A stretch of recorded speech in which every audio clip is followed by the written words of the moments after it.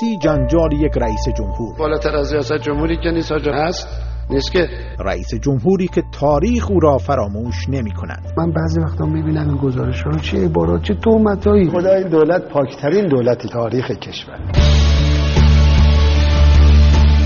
با من وحید پوراستاد همراه باشید تا هر بار یکی از جنجال‌های 8 ساله رئیس جمهور ایران محمود احمدی نژاد را ورق بزنید. کارتون اینه که باید بشینید گوش بدید.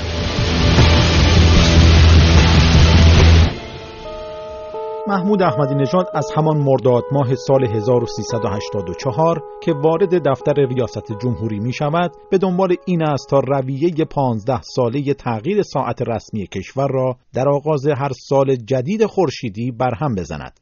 در آخرین روزهای سال 1384 دستور جنجالی محمود احمدی نژاد توسط سخنگوی دولت غلام حسین الهام اعلام می شود. دولت ساعت رسمی کشور را در سال 1385 جلو نمی کشد. احسان مهرابی روزنامه‌نگار سیاسی میگوید سخنگوی دولت در توجیه این تصمیم فواید طرح جلو کشیدن ساعت رسمی را مطرح کرد. بر اساس اعلام آقای الهام هیئت دولت به این جنبندی رسیده بود که تغییر ساعت رسمی کشور صرفه‌جویی مصرف برق را به همراه نداره. آقای الهام مدعی بودن که هیچ گزارش کارشناسی تایید شده‌ای درباره این که تغییر ساعت رسمی کشور باعث صرفه‌جویی در مصرف برق میشه وجود نداره، در حالی که دلایل اعلام شده برای تغییر ساعت رسمی همین کاهش مصرف برق بوده. از سوی دیگه آقای الهام اعلام کردن که تغییر ساعت رسمی باعث سردرگمی مردم خصوصا در شهرهای کوچیک و شهرستانها میشه. تغییر فصلی ساعت از سالهای قبل از انقلاب سال 57 در ایران به منظور صرفه‌جویی در مصرف برق به اجرا درآمد و پس از انقلاب برای مدتی به منظور انطباق ساعت شرعی با ساعت ملی متوقف شد. اما از سالهای اولیه دهه 70 و در دولت اکبر هاشمی رفسنجانی ساعت رسمی کشور همه ساله اول فروردین ماه 1 ساعت به جلو برده میشد و 30 شهریور ماه دوباره به حالت اول برمیگشت. با وجود مخالفت محمود احمدی نژاد، پژوهشگاه وزارت نیرو و سازمان بازرسی کل کشور تغییر ساعت رسمی کشور را باعث صرفه‌جویی سالانه 300 میلیارد تومان در انرژی و برق اعلام می‌کنند.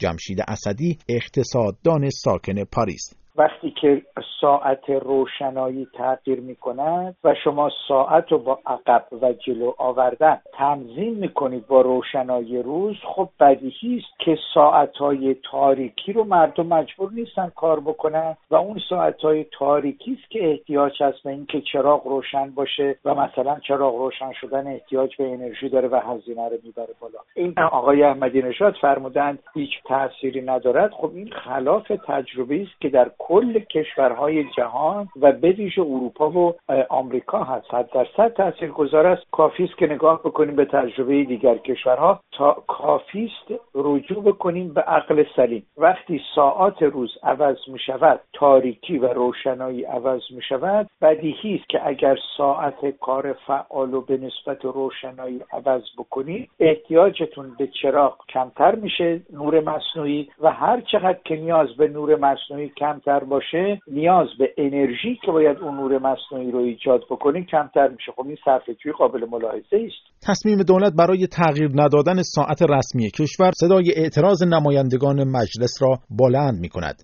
اما محمود احمدی نژاد و دولت او با وجود اعتراض کارشناسان و مخالفت نمایندگان زیر بار نمی‌روند و در 2 سال 1385 و 1386 مانع از تغییر ساعت رسمی کشور می‌شود. منتقدین و برخی از نمایندگان مجلس محمود احمدی نژاد و دولت او را متهم به تصمیمات غیر کارشناسی، نسنجیده و لجبازانه می‌کنند. اما محمود احمدی نژاد گوش شنوایی برای این گزارش‌ها و انتقادات ندارد و اتهام اتخاذ تصمیمات غیر کارشناسی را رد می‌کند. بعضی فکر می‌کنن نخبه یا مثلا کارشناس فقط خودشونن، میگن با ما تو مشورت نشده پس اصلاً با هیچ کارشناسی مشورت نشده. خب این طبقه اشتباه است. بعضی فکر می‌کنن اگر یک کسی تونست سریع تصمیم بگیرد، این تصمیم لزوما غیر کارشناسی است. این اصلاً علمی نیست. ما فکر می‌کنیم مدیر متخصص یه مدیری است که در حوزه مدیریت خودش 90-95% تصمیمات رو باید به سرعت و عالمانه اتخاذ کنه. یکی فهم کار رو داشته باشه تصمیم بگیره. ولی مدیری که میخواد آب بخوره 3 تا گروه کارشناسی استخدام کنه 3 سال مطالعه کنن بعدش هم آب نخوره، این که حوزه اجرا که اینا نیست که. و الا باید همینطوری من مثل قطار دودی حرکت کنیم تو دنیا، این که نمیشه که. مقاومت جنجال برانگیز محمود احمدی نژاد و دولت او از تغییر ندادن ساعت رسمی کشور بالا میگیرد و مجلس وارد میدان می شود تا دولت را با زور قانون ملزم کند ساعت رسمی کشور در ابتدای هر سال 1 ساعت جلو کشیده شود. این طرح در مرداد سال 86 به تصویب نمایندگان می رسد. محمود احمدی نژاد چند سال بعد و در همایش ملی قوه مجریه در حقوق اساسی جمهوری اسلامی نسبت به این مصوبه مجلس واکنش نشان می دهد و آن را دور زدن قانون اساسی می داند. خب تغییر ساعت یک کار اجرایی است. مجلس تصویب کرد، ما معترض شدیم، گفتیم این هزینه داره، هزینه‌اش هم اثبات کردیم، بردیم کنتورهای وزارت نیرو در شرایطی که ساعت تغییر نمیکنه، شاید که ساعت تغییر میکنه آوردیم، وقتی تغییر نمیکند مصرف کاهش پیدا میکنه، یعنی ما نیاز به سرمایه‌گذاری کمتری داریم. اینو پیچوندن. چجوری نوشتن ساعات رسمی کشور از اول فروردین تغییر میکند و 31 شهریور هم برمیگردد. خب کی باید این کارو بکنه؟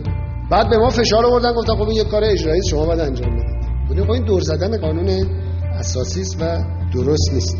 نمایندگان مجلس علاوه بر این در مهر ماه سال 1385 به مدت 5 ماه با دولت احمدی نژاد چالش دیگری نیز پیدا کرده بودند. هنگامی که دولت ساعت کار بانک‌ها را از 7:30 به 9 صبح تغییر داد، اما در بهمن ماه نمایندگان مجلس با طرحی 2 فوریتی بازگشت ساعت کار بانک‌ها به قبل از ساعت کار ادارات دولتی را تصویب می‌کنند. البته این تمام ماجرای دولت و مجلس بر سر تغییر ساعت رسمی و یا ساعت کار بانک‌ها نیست، زیرا در سال 1386 هیئت دولت بدون ارائه مصوبه تغییر ساعت اداری به مجلس اقدام به تغییر ساعت کار ادارات در ماه رمضان می‌کند که این اقدام دولت با تذکر غلام علی حداد عادر رئیس مجلس 7 و علی لاریجانی رئیس مجلس 8 مواجه می‌شود. اما محمد رضا رحیمی معاون اول محمود احمدی نژاد در مقام دفاع از این مصوبه برمی آید. جبران ساعت‌هایی را که کم کرده از طریق دورکاری، اصطلاحی که باب شده جدید، حالا اونم توضیح میدم، جبران خواهد شد. یعنی اگر کارمند 1 ساعت دیر آمد، 1 ساعت زود رفت، 2 ساعت از طریق دورکاری کار رو انجام میده. خانم ماشین نویسی است، 2 ساعت چند تا نامه تایپ میکنن؟ 5 تا تایپ میکنه، فردا میاره تحویل. یا گزارشی یه حسابرسی میخواد تهیه بکنه، میبره گزارش تهیه میکنه در منزل، میذارن بچه‌اش، فردا میاره تحویل میده. از این طریق گذاشتیم که بتونن جبران بکنن. بر اساس مصوبه دولت احمدی نژاد در همه استانها به جز تهران فعالیت اداری صبحها با 1 ساعت تأخیر آغاز میشد و بعد از ظهرها نیز 1.5 ساعت زودتر به پایان میرسد. در تهران زمان آغاز به کار ادارات 9 صبح و پایان آن ساعت 14 اعلام می شود.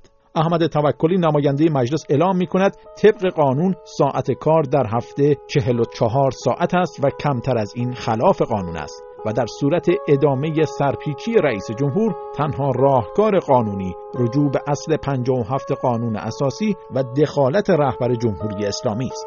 اما محمود احمدی نژاد و دولت او همچنان کار خود را می‌کنند و به انتقادات توجهی نمی‌کنند. در بخش بعدی این برنامه جنجال احمدی نژاد بر سر انحلال سازمان مدیریت و برنامه ریزی را ورق می‌زنیم. وضع موجود کشور حاصل همین سازمان برنامه ریزی است دیگه. همین سازمان مدیریت 60 سال بوده، این وضع کشوره.